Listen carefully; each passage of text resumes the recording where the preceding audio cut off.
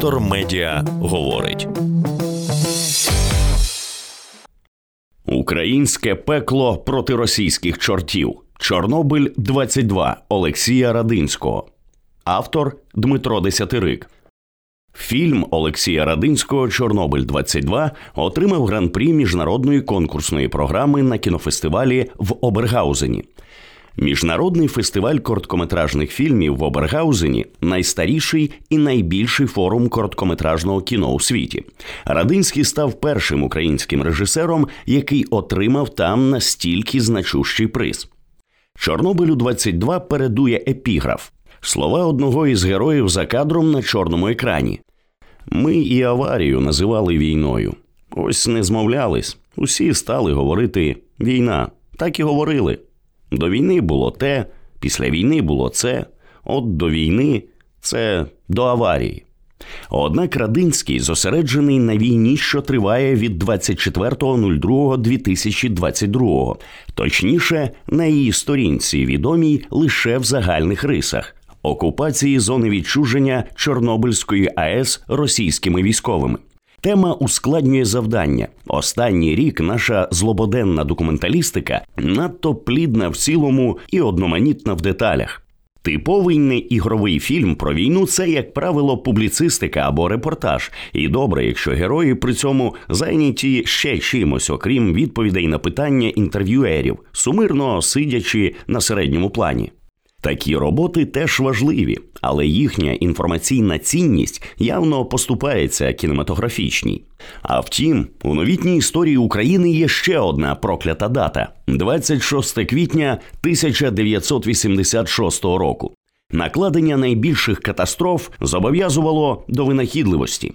Герої Чорнобиля 22 з тої легендарної зміни на об'єкті укриття, котра зустріла окупантів і не дала їм накоїти непоправного лиха. Віталій Попов, Людмила Козак, Петро Назаренко, Валерій Семенов, Сергій Дедюхін, Олексій Шелестій, Валентин Гейко. Кожному з них є що розповісти. Олексій показує цих сміливих людей у цілком традиційний спосіб, на тих таки статичних планах. Додає влучні деталі на кшталт пакета із-під російського армійського пайка чи покинутого збірника поем Пушкіна. І перший, і другий фонять однаково. Однак фільм роблять цікавим інші елементи. Режисер узяв за основу кінооповіді два сталих рухи, які виглядають водночас і запереченням, і доповненням одне одного. Перший – це аматорська анонімна відеозйомка проходу російської військової техніки крізь зону. Оператор є інформатором Збройних сил України. Він активно коментує побачене, прораховує вголос напрямки можливих контратак і не соромиться у висловах. Камера невротично тремтить. Це максимально суб'єктивне, особисте свідчення про ворожу мілітарну машину. Другий вектор – навпаки, професійна зйомка камерою, що пливе крізь апокаліптичні види Прип'яті та Чорнобиля в різні години доби. Монологи працівників звучать тут за кадром. Очевидно, такий ракурс відтворює погляд загарбників. Саме так вони могли бачити зону зі своїх БТРів. Проте Радинський подібним чином ще й анімує чорнобильський ландшафт, робить його одним із героїв – химерним, зловісним, непроникливо таємничим, убивчим до непроханих гостей.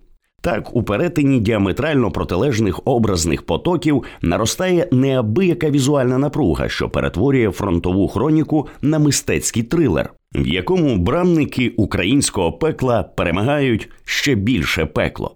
Олексій Радинський. Пряма мова. Під час зйомок мене найбільше здивували люди.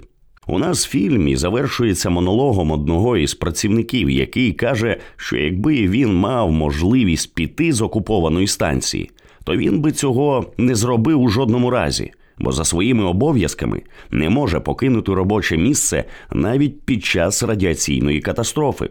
Мені здається, що такий робочий етос є не тільки на ЧАЕС. Це ж, власне, те, що сталося в лютому-березні минулого року. Усі, хто мали залишитися на своїх місцях, залишилися, починаючи з уряду і так далі. Зокрема, люди, які могли і не залишатися, хтось інший би втік, а вони – ні. Тобто фігура працівника ЧАЕС, який не має права покинути своє місце, але навіть якби мав, то не покинув би, дуже вражає. Детектор медіа говорить.